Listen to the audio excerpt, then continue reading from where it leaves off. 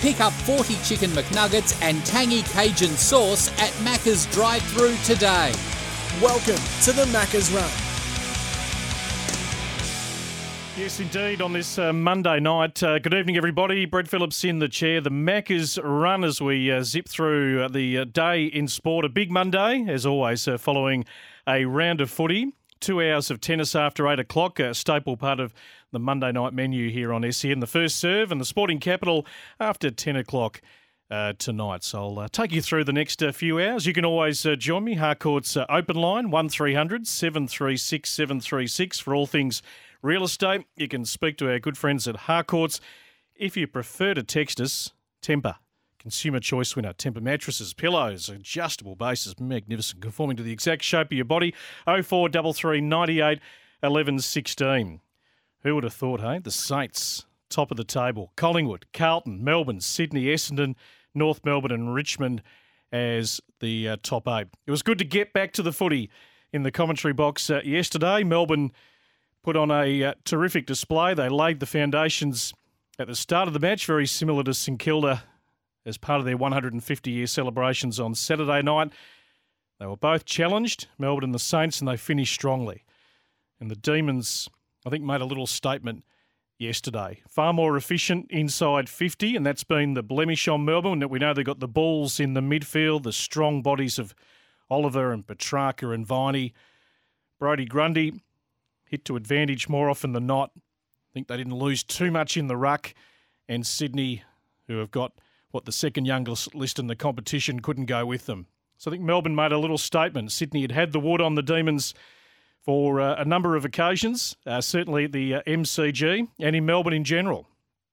I think that fired up the Demons to get out of the blocks really early yesterday. So was super impressed. I think Bailey Fritsch is becoming almost my favourite footballer to watch. I mean, I am endeared to anyone who kicks on the left side, and I worked alongside the St Kilda Hall of Famer and Nicky Del Santo yesterday, who was, well, dubbed the smooth mover when he played. I think there's nothing better, is there? A left footer who just kicks the ball so sweetly.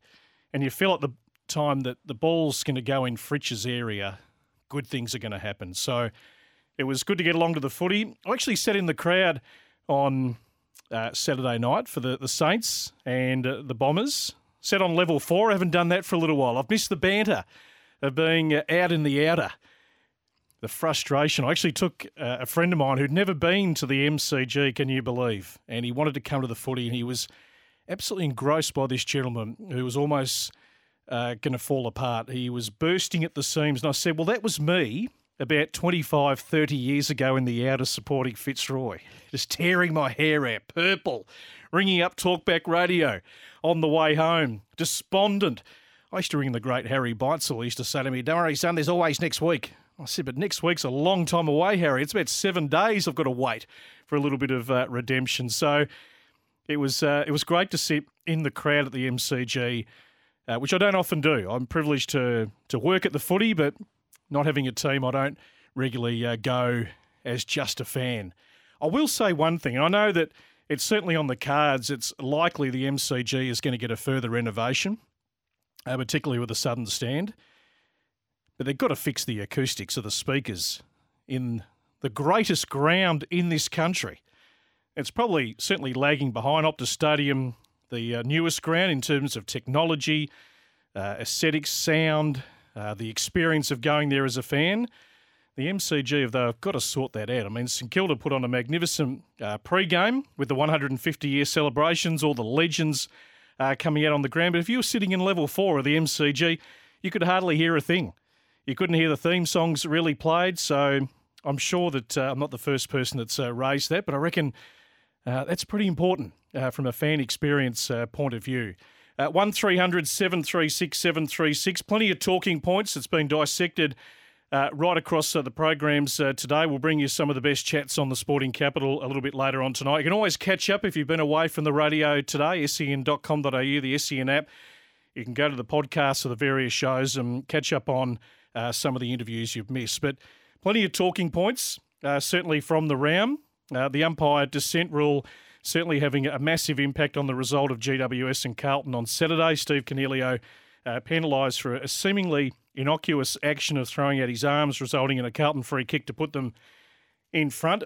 We've heard the explanation from the umpire's boss, Dan Richardson, today. If you haven't heard that, we might play that for you now, because he did front the media. I know that Jared and Kane were trying to get him on Sports Day, and they have been chasing Dan for quite some time. I don't know if we're any clearer. Take a listen and tell me what you think. That, make no mistake, if the umpire's decision wasn't challenged both verbally and through actions by the player concerned, then we wouldn't be having this debate. So make no mistake, players are well aware if they challenge the umpire's decision, they run the risk of a dissent and a free kick or 50-metre penalty applying, and that was the case in this instance. But it's not black and white. It's not black and white. Once again, it comes down to the umpire's interpretation of what they consider to be dissent. And everyone will have a slightly different take on that, or as to what level of opposition from the players that they're going to take in close proximity. It's going to be some frustration. It's still grey. And there was one, I think, a couple of minutes later that it was actually let go. So, I mean, we've been talking about, I don't want to really get bogged down with umpires. I never enjoy getting bogged down with the whole umpiring thing, because I feel like I've sat in this chair and spoken about umpires a hell of a lot, and we can have 4 umpires, we can have extra angles, technology. It's a tough game.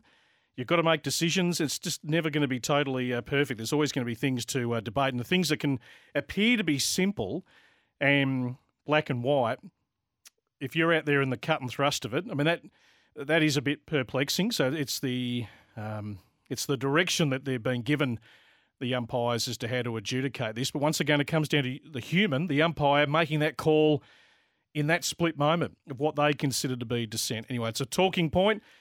Let's hope it's not a continuous talking point right throughout the season. Geelong 0-3. It's certainly not total panic stations for the Cats. There have been teams that have been able to come back from early season deficits like this and still have a terrific season. But there are some concerns. I think Kane Corn certainly has been big on that across breakfast and Sports Day today, about just the hunger levels, and that's why it's so hard to go back-to-back in modern footy.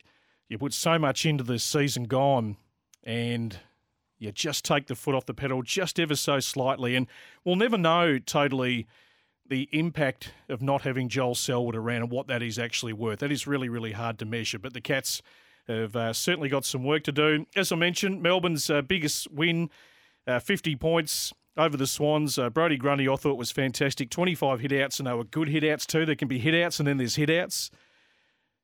Christian Petrarca, I mean, how do you pin this man in a tackle? And the man who we didn't even have to speak yesterday in commentary, young Jacob Van Rooyen, who kicked 3, had to bide his time for Casey in the VFL last year. He's going to become a bit of a cult figure. The Melbourne members in unison yesterday, every time he went near the footy. And Greg Stafford, when we interviewed him pre-game, the Melbourne assistant coach, he was almost dribbling, Greg. It was like putting his son out to play. The pride, he's worked with him on the forward craft. He's been knocking down the match committee door to put young Jacob into the team. But they've had to build the football, a good size, 193, 96 kicks. So whether he keeps his spot long term, but Melbourne have been searching, haven't they, for a couple of other dynamics in that forward line. And they got a good score yesterday, got good reward for entries. I think they're up about 10% on their season average yesterday in terms of efficiency inside 50. So that's big for Melbourne, because we know they've got a pretty stingy, resolute defence. They've got a midfield that's going to win a lot of footy, and it's just getting it finished. And as Greg Stafford told us pre-game, you've got to get all facets of the game right if you're going to be up at the pointy end of the ladder. They were terrific. Fremantle and Hawthorn back on the winners list after wins against the Eagles and North Melbourne respectively. I thought the Hawks certainly got it right tactically, no doubt about that. Sam Mitchell and his coaching staff have been praised heavily over the weekend for the way they set up the ground and denied North Melbourne the football. And Fremantle simply had to win. Gee, it's a tough road. I think Jared Healy's touched on the Sports Day today. It's going to be a tough road for the West Coast Eagles. With the horrific injuries they've got, the spirit, they hung on for a while yesterday, it would have been one of the best home and away season wins if they had got over the Dockers. But it's going to be a matter of numbers, certainly for West Coast. St Kilda, Collingwood, Carlton, the only unbeaten teams to start the season, the Saints and the Pies at 3-0. Saints have got the Gold Coast this week, so a huge chance to possibly go 4-0. And the Pies, of course, up to the Gabba to take on Brisbane. Carlton with the 2 wins and a draw. The start to the season, and I heard Kane mention it on SEM Breakfast today. I haven't been in a footy tipping competition for as long as I can remember.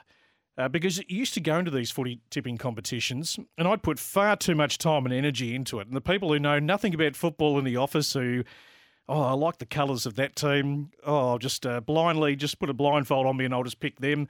They're the ones that win the footy tipping competition. I'm thinking there's no point being a part of it. And this is a difficult season to read. So what do we make of the first 3 rounds?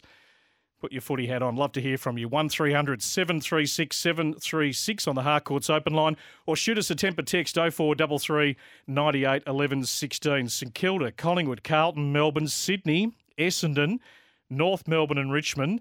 Your top 8 as it stands tonight. We'll get a quick break in, your calls, your texts, and we'll wrap up the rest of the big Monday in sport.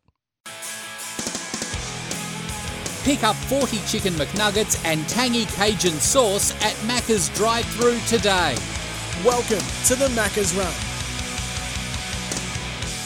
On this Monday night, Brett Phillips in the chair. First serve coming up after 8 o'clock. We'll talk the world of tennis. Of course, it'll be the sporting cap after 10 o'clock tonight. Harcourts open line. Certainly happy for you to jump on with us. 1300 736 736. Temper text 0433 98 11 16. We'll talk a bit of GP in just a moment. We were a little bit distracted in the box at the G yesterday with the dramatic ending and the safety carried a few times and the restarts and the way it all sort of ended. The Australian Formula One Grand Prix, you could hear it from the MCG, and we'll certainly recap a little bit of that if you haven't caught any of it over the weekend.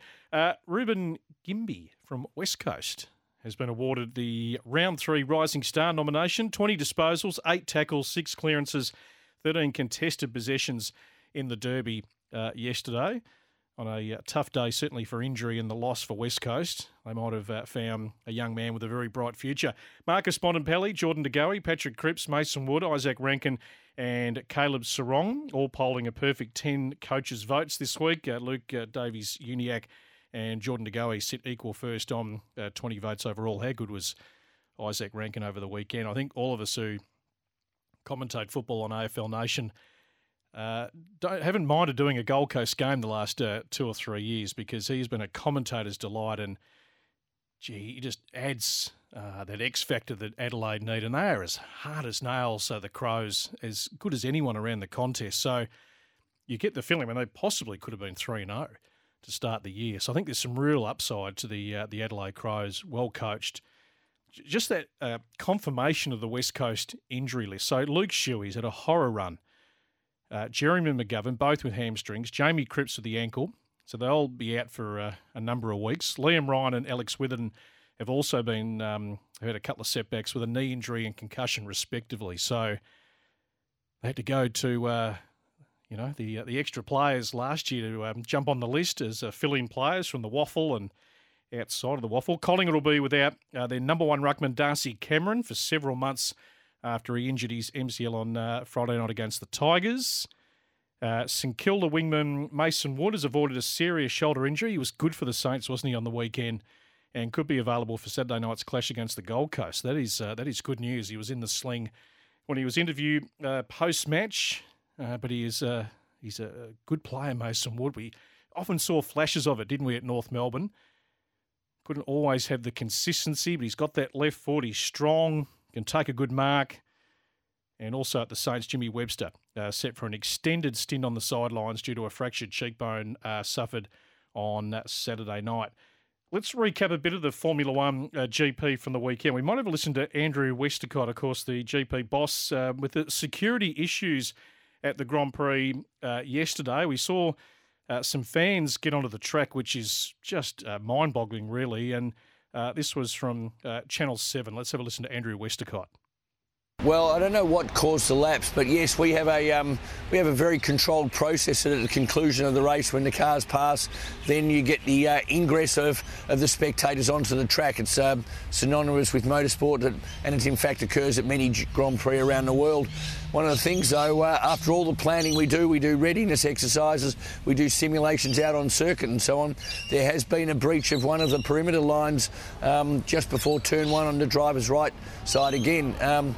That's a serious incident. We met with the FIA and the race stewards last night, and the Grand Prix Corporation will be submitting a full report in due course to the FIA and Formula One, just to see what went wrong. Something did clearly go wrong, and we've got to make sure that doesn't happen again. He's the outgoing boss, Andrew Westacott, not officially sure when he signs off totally from his role as the GP boss, but that one, a bit of a tough one. I can't remember the name of the correspondent that was on with Jared and Sam just before I came on. Prior to 7:30, it's a little murky, that one, and how they're going to sort that, but certainly that can't happen again. There's no doubt about that. Max Verstappen, let's have a listen to Max and just, how frenetic the end was to the GP race. Yeah, it was very chaotic today, a bit of a mess, to be honest. Especially the second red flag, I think that was really unnecessary today. That could have easily been solved with a virtual safety car or a safety car at most. But yeah, we got that red flag, and then you basically create even more trouble, because then you go out on very cold tyres, the safety car is driving super slow, and then you arrive, to the grid with stone cold tyres, and you could see everyone in turn one was having a lot of trouble, and especially the cars in dirty air. They, nobody crashes on purpose, but everyone went wide or had a touch, and yeah, it was just very chaotic. So that's the voice of Max Verstappen, who spoke yesterday after the race, and young Oscar Piastri, of course, getting his first points. I think we're liking, if I can use a phrase I love using with footy, we like the cut of his jib, this young man. He speaks well, he's fresh, and, well, we need a local hope, don't we? And he spoke on Fox Sports post-race. Chaos is how I would sum that up. Obviously crazy race. I think that's the first race I've been involved in with 3 red flags. So, crazy race. Happy to be in the points at the end of it. I think pace in clean air was pretty solid. Just got stuck behind Yuki for a while. Happy to get my first F1 points at home. So, yeah, well done. Absolutely. They're tough to get, the F1 points, and the Travelling Roadshow will get out of Melbourne. Huge logistics setup, isn't it, the GP, to have it here, and then the pack-up, and how they cart all this stuff around the world. I mean, I think that's why the Formula One Drive to Survive has been so popular. Even if you're not an F1 petrol head, and I'm not a motorsport aficionado, or there are a lot of people who just love motorsport. We've all got our sporting tastes, but the F1 Drive to Survive, the way they did that, and even just having the monitor in our box yesterday, just the coverage of F1, the way they do it, I think is absolutely fantastic. Even if you're a layman and a bit of a novice, you can sort of become glued to it and just fascinated with just all the parts that make up a Formula One race, and just the amount of people that are on the track and around the teams, and yeah, it's quite unbelievable. I think the last GP I actually went to was a long time ago when I covered it for a radio station, another radio station back in the day. It was phenomenal to certainly be at, but yeah, it's been a little while. Probably take it for granted it's in our own backyard. And the change now to becoming, I think we're the third race now, as opposed to being the first. How does that sit with you? 1300 736 736. I liked it when we sort of kicked off the Formula One season, but much of a muchness really. 1300 736 736 or 0433 98 11 16. So we'll bring you a few chats on the Sporting Cap after 10 o'clock tonight from the Day in Sport. And the first serve, of course, coming up very, very shortly. Big weekend in Miami with Daniil Medvedev and Petra Kvitova with a couple of very impressive victories. We're going to have a chat to Lawrence Robertson, Director of Game Development and Pathways at Tennis Australia, find out what's happening in our own backyard here. Some news around Juan Martin Del Potro. He mightn't be done just yet, Big Delpo. We'll tell you about that after 8 o'clock.